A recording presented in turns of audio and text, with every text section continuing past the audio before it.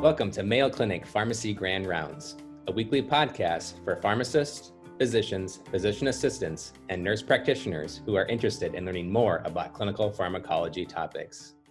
I'm your host, Garrett Schramm, Director of Pharmacy Education and Academic Affairs at Mayo Clinic. To claim pharmacology CE credit or to get a copy of presentation slides, visit ce.mayo.edu/pharmacypodcast. Liver disease has a profound effect on nutritional status, as the liver plays a pivotal role in macronutrient metabolism and micronutrient activation and storage. It is estimated that over 65% of cirrhotic patients experience malnutrition, making early recognition of micronutrient deficiencies, such as vitamin A, D, and zinc, critical to improve patient outcomes. Today, Dr. Danielle Hess, a Mayo Clinic pharmacist, delivers expert advice on how to supplement and monitor micronutrients in a cirrhotic population. Liver disease has a profound effect on nutritional status, as the liver plays a pivotal role in macronutrient metabolism and micronutrient activation and storage. And it is estimated that over 65% of our cirrhotic patients experience malnutrition. Early recognition of micronutrient deficiencies is essential, as early and appropriate supplementation has been shown to support liver regeneration, survival, and attenuation of liver complications and liver transplantation. Although nutrition is often overlooked in comparison to drug therapy, it is essential to assess the micronutrient status of all cirrhotic patients and to advocate for appropriate supplementation. Across the Mayo enterprise, we have admitted over 1,600 patients with a diagnosis of cirrhosis in just the last 6 months, and this includes over 600 patients here at Mayo Rochester. As for my objectives today, I will describe the role of nutrition in cirrhosis and the deficiency patterns seen with liver severity. Next, I will discuss and evaluate the literature depicting several different micronutrients, including vitamin A, D, and zinc, and complications associated with cirrhosis and these deficiencies. And finally, we will discuss micronutrient supplementation, and I will provide general recommendations for monitoring. I would like to start off today with a poll to see the audience perception as to why nutrition is important in the management of liver cirrhosis.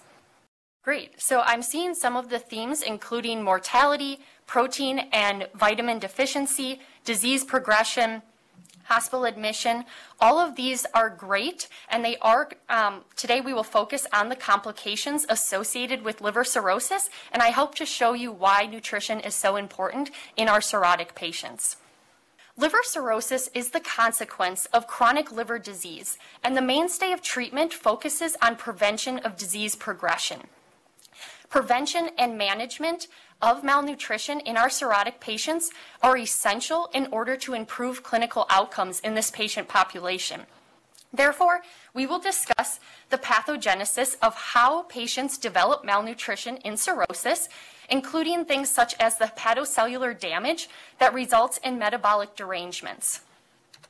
We will also discuss the nutrition deficiencies present in cirrhotic patients, including macronutrients and micronutrients. And finally, I will discuss how the degree of malnutrition actually increases with liver severity. So as we know that over 65% of our cirrhotic patients experience malnutrition, it's first important to understand how this malnutrition even takes place. We know that the liver is primarily a metabolic organ that orchestrates a complex array of physiological and biochemical processes, including macronutrient metabolism, vitamin activation and storage, detoxification, and excretion of waste products. However, how do we move to this malnutrition picture? Well, we know, and you can see in the image above, that there is an accumulation of hepatocyte damage in cirrhotic patients. And this damage accumulation leads to a number of metabolic derangements. This increases one's risk for a protein-calorie malnutrition and micronutrient alterations. For example, patients with cirrhosis often experience decreased oral intake. This may be due to anorexia, dysgeusia associated with zinc and magnesium deficiency, or a substitution of calories with alcohol. Additionally, with a decrease in our hepatocyte mass in cirrhosis, there is an alteration in metabolism as well. And this actually causes a shift from glyconeogenesis to gluconeogenesis as a source of energy. And gluconeogenesis leads to lipopenia and sarcopenia. Additionally, fat malabsorption can occur in our cirrhotic patients due to diminished luminal bile acid present, and this can be due to a decrease in synthesis or portosystemic shunting. And finally, in our decompensated cirrhotic patients and those with ascites, it is common to experience early satiety, and this is because of an extrinsic compression on the GI tract from this buildup in peritoneal fluid. Overall, though, it is important to mention that the pathogenesis of malnutrition is multifactorial, and patients may experience one, some, or all of these different factors, but it depends on the underlying cause of their cirrhosis and the progression of their disease. So as we saw that there is a multifactorial process, this involves a number of nutrition deficiencies that are observed in our cirrhotic patients. This includes both deficiencies in macronutrients and micronutrients. First, in macronutrients, protein-calorie malnutrition occurs in about 50 to 90% of cirrhotic patients. And previously, we actually restricted the amount of protein in cirrhotic diets, knowing that the protein byproduct, when it is broken down, can form ammonia, and patients with a liver dysfunction can have trouble breaking down that ammonia to urea to be excreted by the kidneys, which could lead to hepatic encephalopathy. However, it is now known that protein is absolutely critical in the diets of our cirrhotic patients because we want to avoid protein-calorie malnutrition. Protein-calorie malnutrition itself also has a multifactorial pathogenesis to it. However, it involves a decrease in protein intake. It also involves fatty acid malabsorption and a number of metabolic alterations. Overall, we want to avoid protein-calorie malnutrition because it is associated with morbidity and mortality in our cirrhotic patients.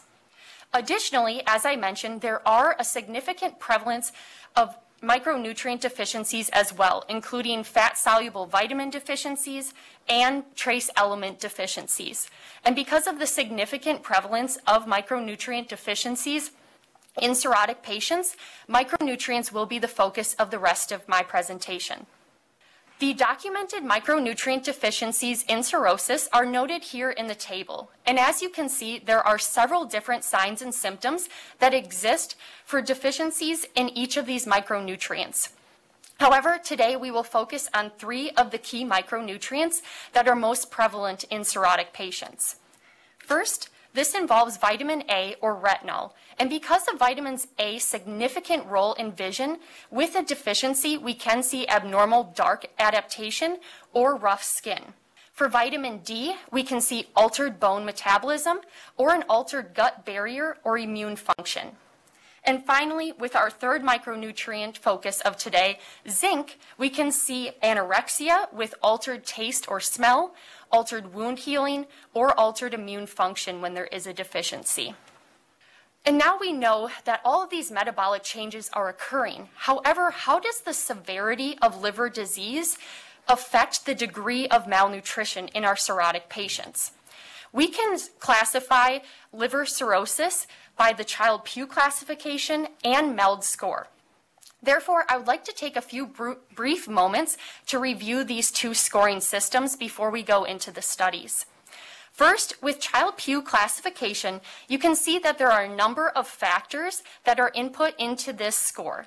We have serum bilirubin, serum albumin, prothrombin time, and the presence of ascites or hepatic encephalopathy.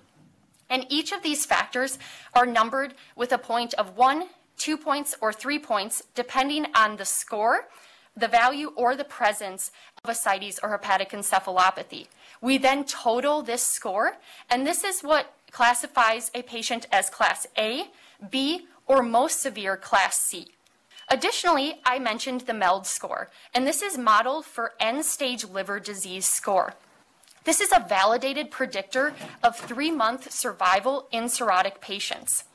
And here, as you can see, there are also a number of factors that go into this score, including whether or not the patient had dialysis at least 2 times in the past week, serum creatinine, bilirubin, INR, and serum sodium. The scores here range from about 6 to 40, and as you increase with the score, the probability of mortality also increases. Now that we have a brief overview of the scoring systems of how we classify liver severity, we will look at the studies that look at how malnutrition is related to disease severity. Abbott Johnson and colleagues conducted a cross-sectional study of patients awaiting liver transplantation. This involved 107 different patients, and as you can see, there was a variety of etiologies for their chronic liver disease.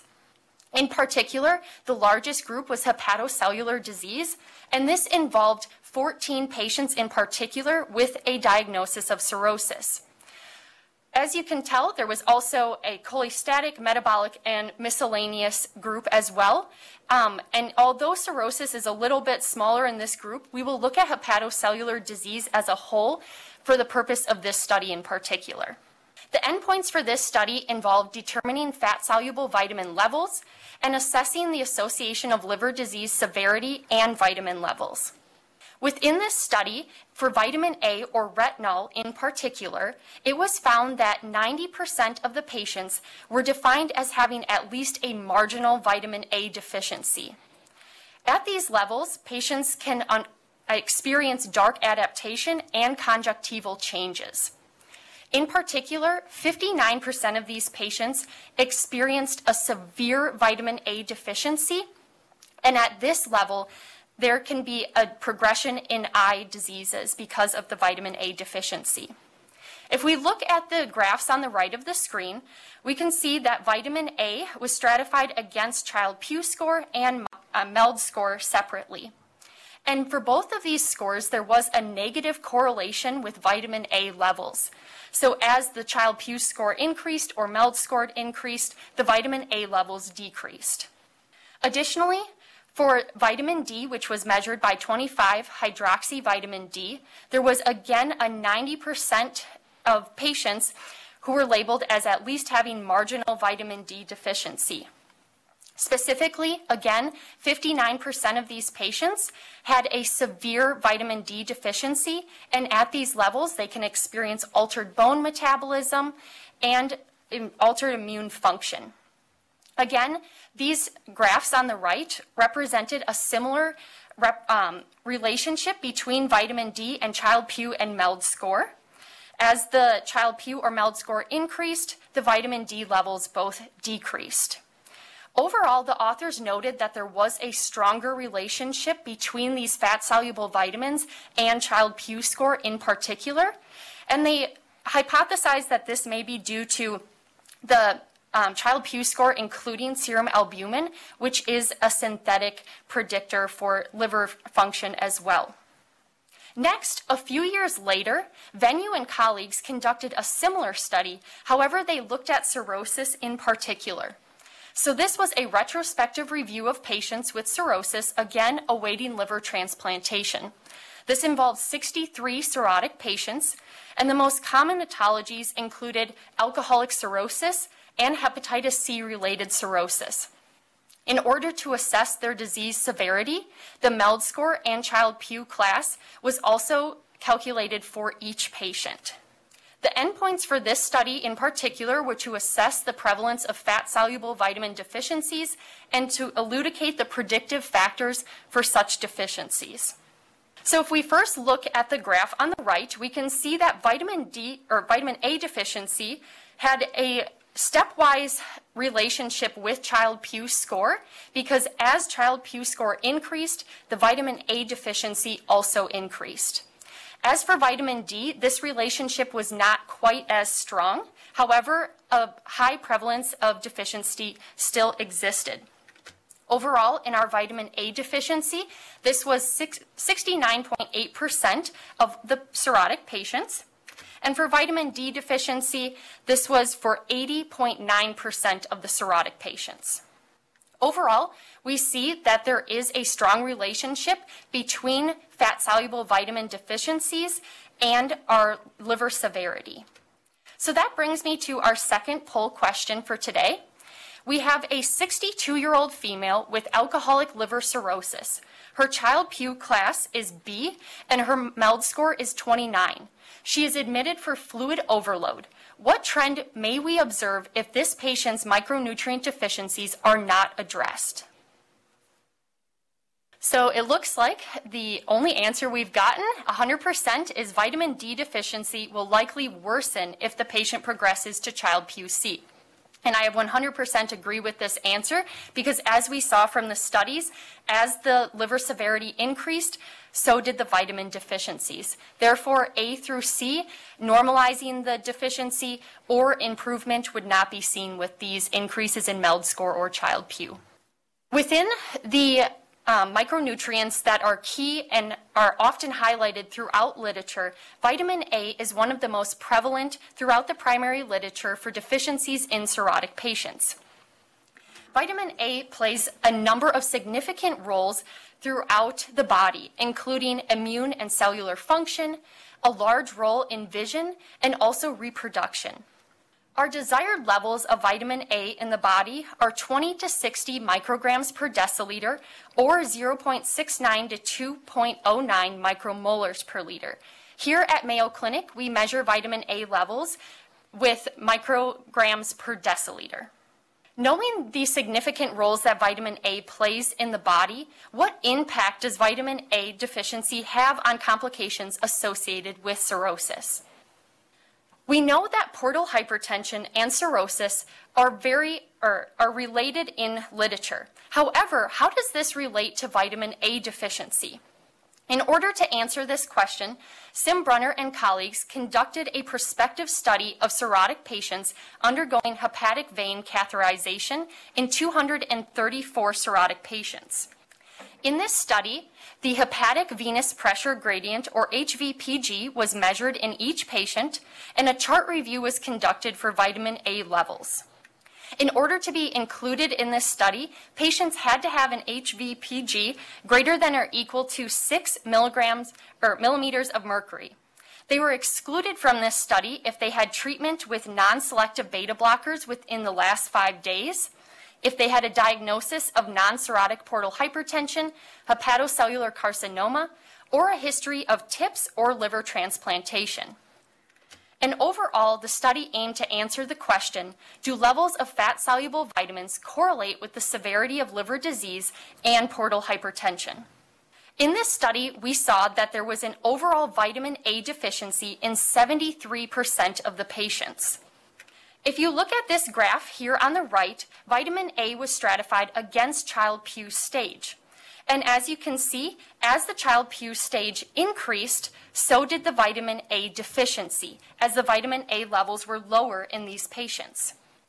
The mean HVPG, or hepatic venous pressure gradient, was 18 millimeters of mercury in this patient population.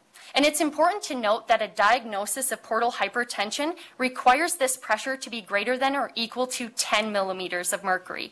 So the average here, or mean, was considered to be portal hypertension. Therefore, 202, or 86% of our patients, were defined as having portal hypertension in this study. Again, vitamin A was stratified, but again, this time against HVPG.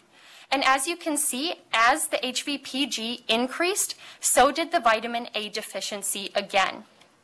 Therefore, it is reasonable to hypothesize that with the progression of fibrosis, hepatic stellate cells lose the ability to store vitamin A, and this can lead to a progressive vitamin A deficiency. Next, we have a study by Clement and colleagues, and they looked at a different complication. Instead of portal hypertension, this was focused on hepatocellular carcinoma. They conducted a prospective study of patients with Child-Pugh class A liver cirrhosis in 226 patients.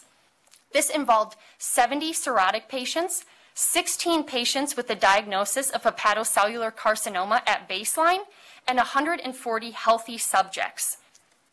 These patients were followed for 7 years, and every 6 months they were checked with abdominal ultrasonography and alpha-fetoprotein assays. Overall, they wanted to determine if a relationship existed between serum retinol levels and hepatocellular carcinoma development in cirrhotic patients. In this first table, we see that the retinol levels for patients with cirrhosis or a diagnosis of hepatocellular carcinoma both had a lower baseline retinol level compared to our healthy subjects. Additionally, those patients with hepatocellular carcinoma had an even lower retinol level compared to our cirrhotic patients without this diagnosis. If we look at the same levels, but 7 years later, and determined which patients developed hepatocellular carcinoma, we see here that 14 patients developed HCC, and their retinol levels at baseline were significantly lower than our patients who did not develop hepatocellular carcinoma after the 7-year follow-up. Additionally, the relative risk for cirrhotic patients to develop hepatocellular carcinoma in this study if vitamin A deficiency was present was 4.5. Therefore, vitamin A deficiency may identify patients at high risk of developing hepatocellular carcinoma, and supplementation may prove as an opportunity to reduce the risk of onset of this complication. Overall, this was just a handful of the studies available with vitamin A deficiency and complications in cirrhosis. However, within these 2 studies, we saw that vitamin A deficiency increases with cirrhosis severity, and it is associated with portal hypertension and hepatocellular carcinoma.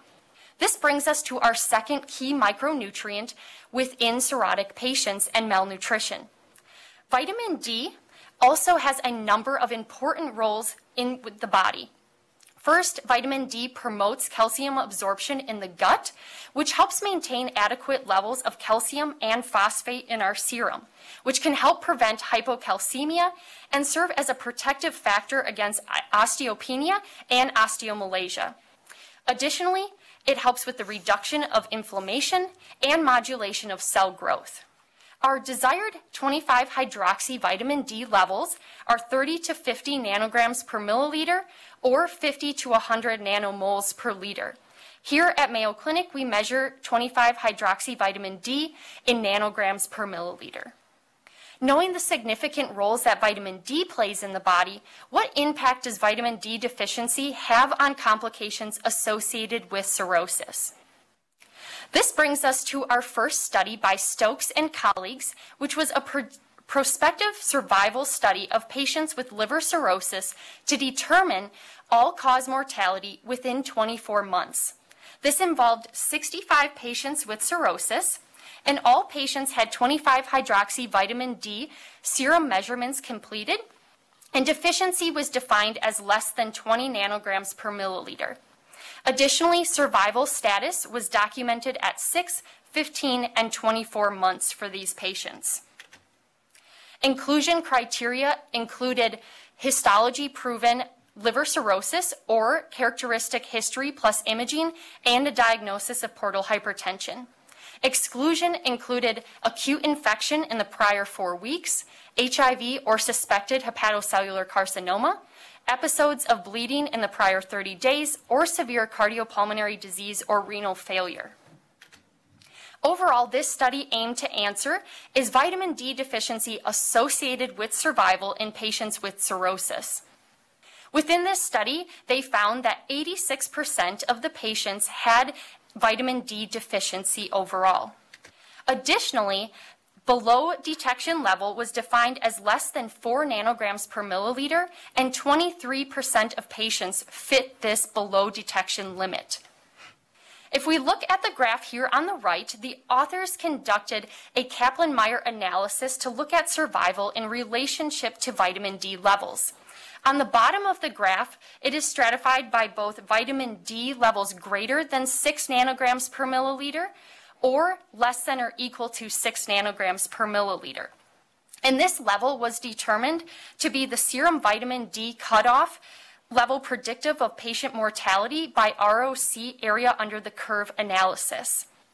First, if we look at the levels that are greater than 6 nanograms per milliliter, 42 patients fit this level at baseline, and 25 patients survived at the end of 24 months.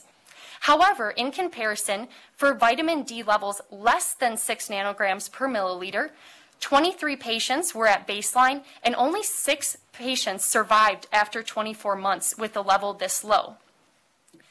Additionally, this graph censors for the transplanted patients and includes them as well.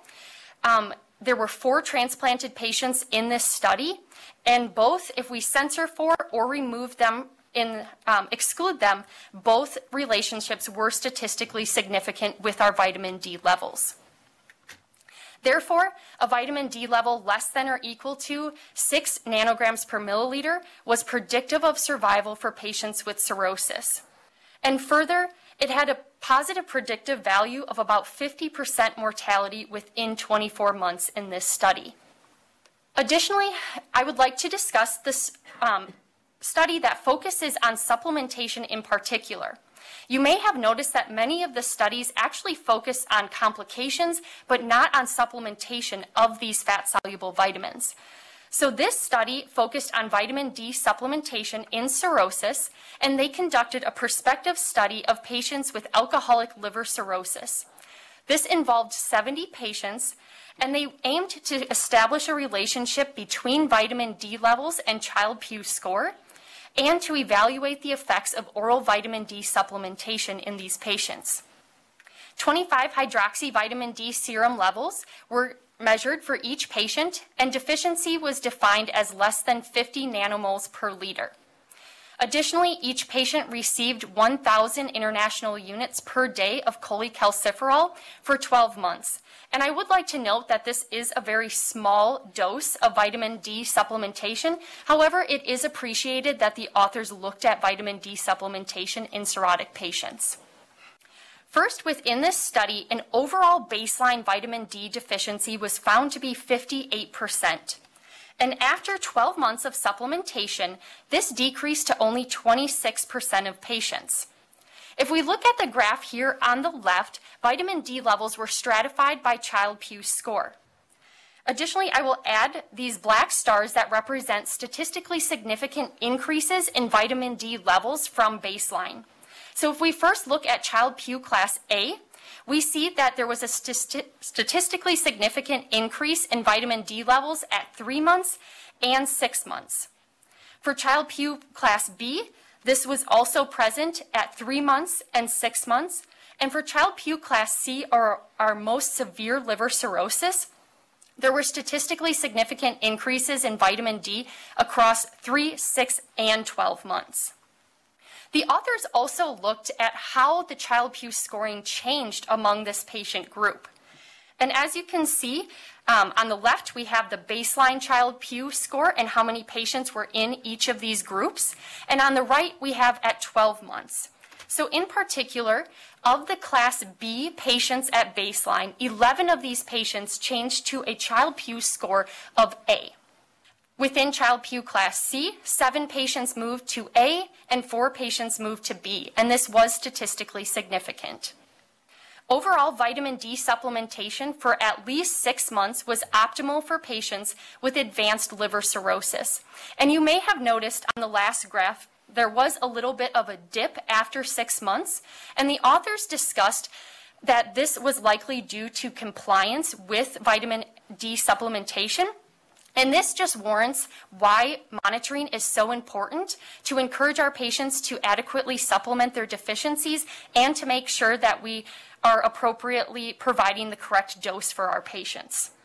Similar to vitamin A, this was again just a handful of the studies available for vitamin D deficiency and cirrhotic patients.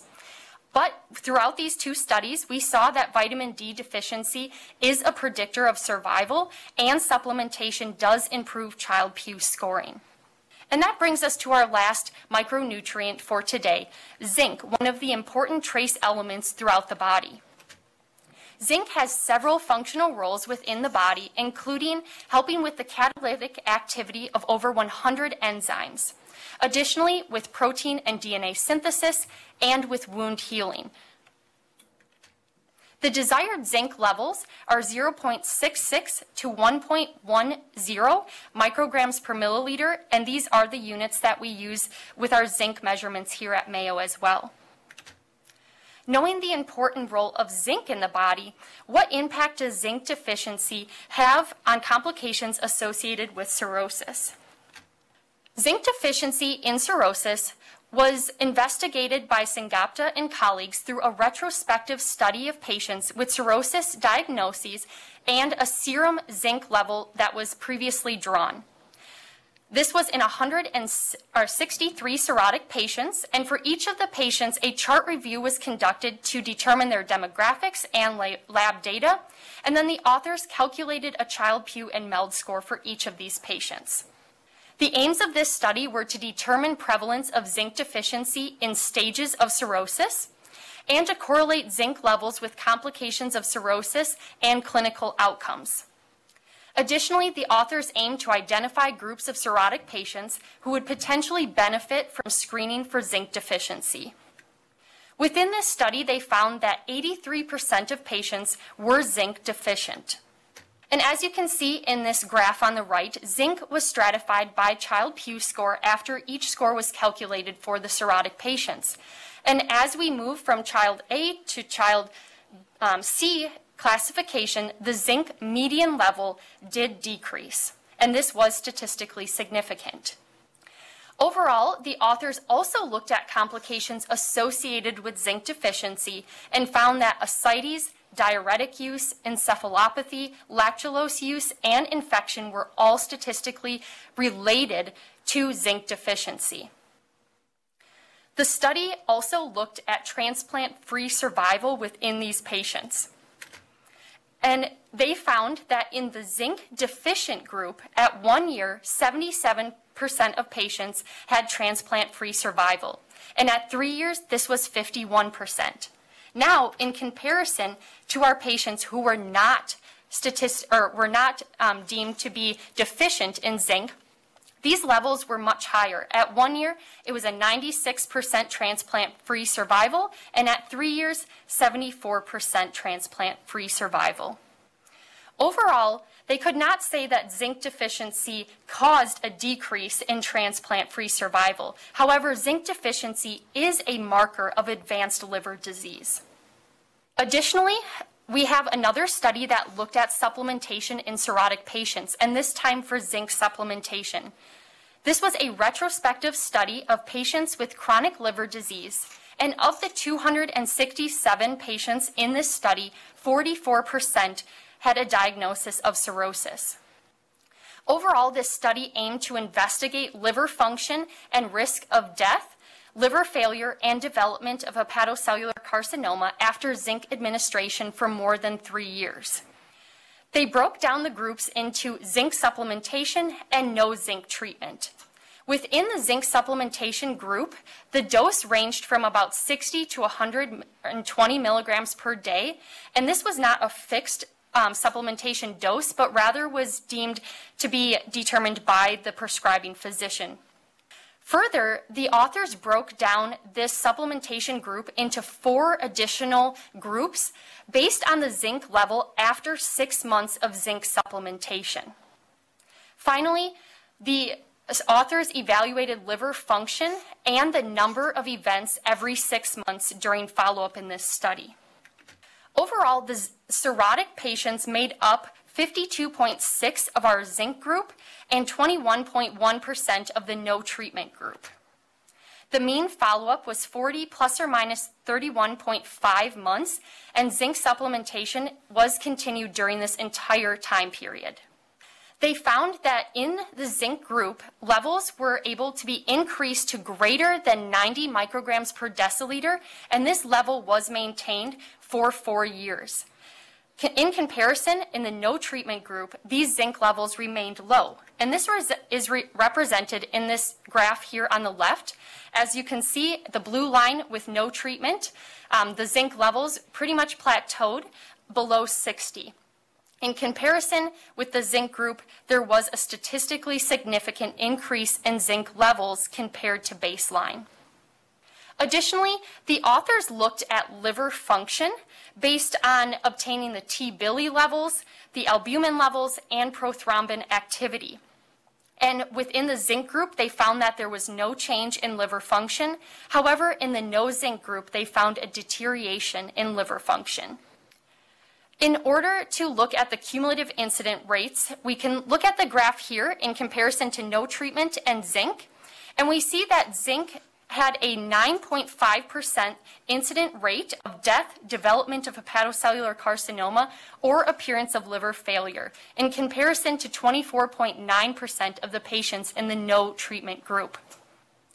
If we look at hepatocellular carcinoma in particular, here on the right, we see that the zinc group developed hepatocellular carcinoma in 7.6% of patients compared to 19.2% of patients in the no zinc group at 3 years. And both of these relationships were found to be statistically significant. As I mentioned, these 4 groups were further defined from the zinc supplementation group. And they wanted to look at these levels in comparison to the cumulative rate. As I mentioned before, was the cumulative incidence of death, development of hepatocellular carcinoma, and the appearance of liver failure. And as you can see here, there's a clear pattern of a decrease in prevalence of these cumulative incidence rates at 3 years as the zinc level increased. And again, these were levels at 6 months post-zinc supplementation. Again, we can look at the hepatocellular carcinoma rates in particular, and the same relationship exists. As the zinc level increased, the HCC rates decreased, and both of these were statistically significant as well.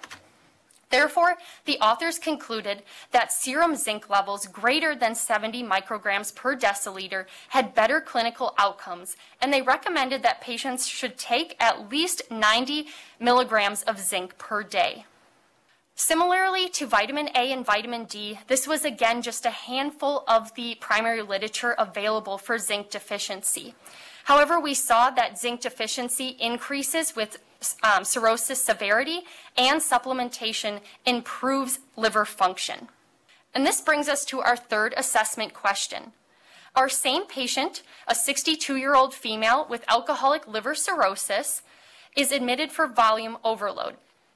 If micronutrient deficiencies are found and left untreated, what cirrhotic complications may be more likely to present in the future based on the presented evidence today?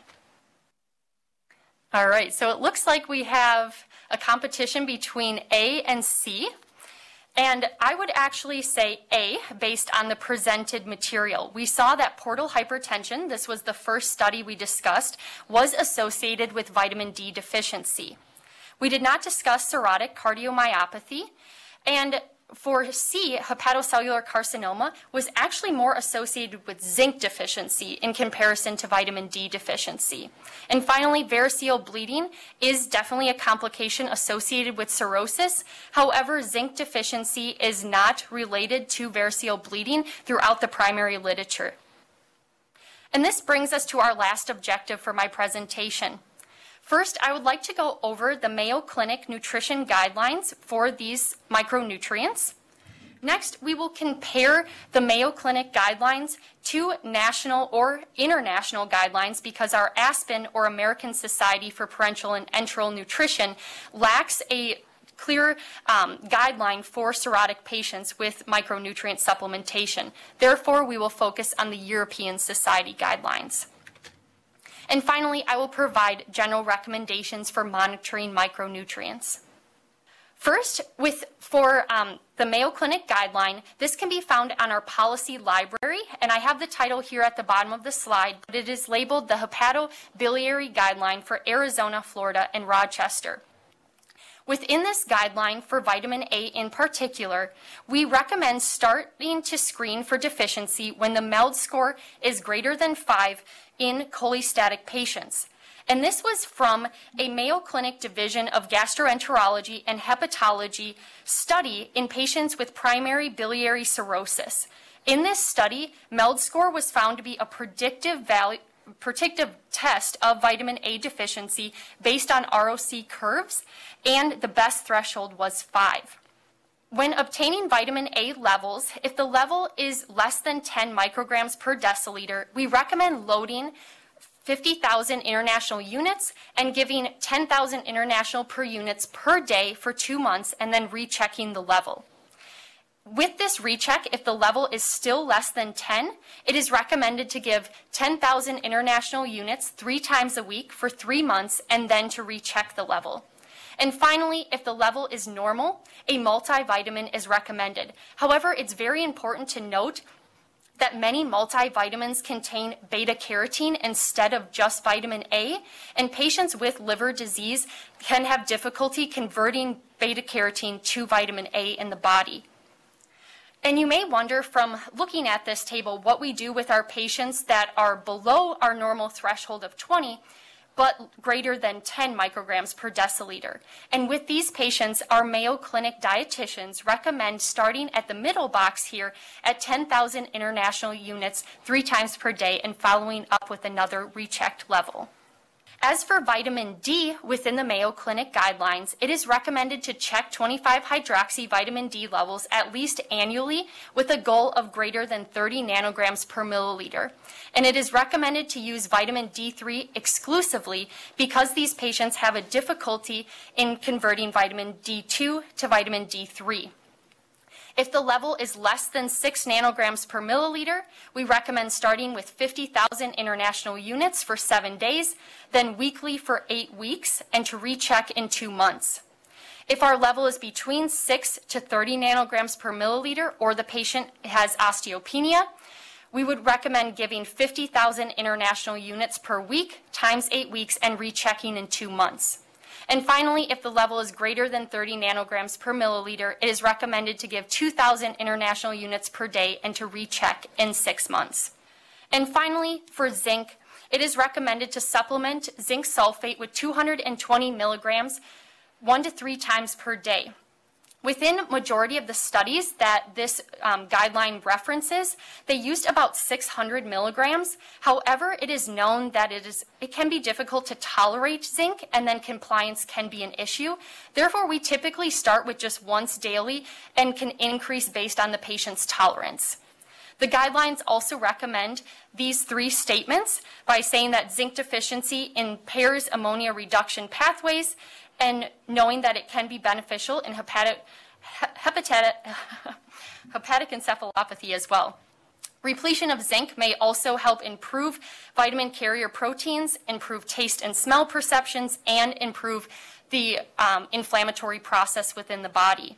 And finally, adequate zinc may reduce hepatocellular carcinoma, which we also saw in the study discussed today. Finally, looking at ESPEN guidelines in comparison to our Mayo guidelines, they have a flow chart for liver cirrhosis in particular. And if we follow this flow chart to micronutrients, it reads, in cirrhotic patients, micronutrients should be administered to treat confirmed or clinically suspected deficiency. And looking through the rest of the text or the explanation for this flowchart in particular, there's no definition of what to use for the doses, how often to monitor. So here we see that the Mayo guidelines are actually much more specific and used primary literature to come to these conclusions. And this brings us to our last question. For time's sake, we'll go a little bit faster with this one. The same patient, but now the gastroenterology service asked for your recommendation on micronutrient deficiency management. Which of the following would you recommend for monitoring frequency? And I'll bring the question up here in a second, but here are your patient lab values. And you can see that compared to the normal values, all deficiencies exist from vitamin A, D, and zinc. So how often would you like to monitor them? All right, and I would agree with the majority here. 2 months is ideal. This may not be possible in all patients, but the sooner the better to make sure that we are adequately supplementing our patients, especially if this is the first time we are starting supplementation. And overall, I would like to leave you with some summary strategies for micronutrient management.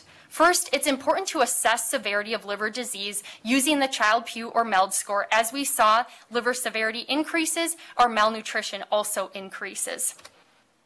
Second, it's important to obtain micronutrient levels to assess baseline deficiencies in our patients. And we should follow the Mayo Clinic guideline for supplementation dosing and stay up to date with the primary literature as more evidence evolves for micronutrient deficiencies in cirrhotic patients. It's also important to monitor our micronutrient levels to ensure appropriate supplementation. I didn't have time today to go through the possibility of toxicities, but it's a fine balance of making sure that we are in the therapeutic range for each of these micronutrients.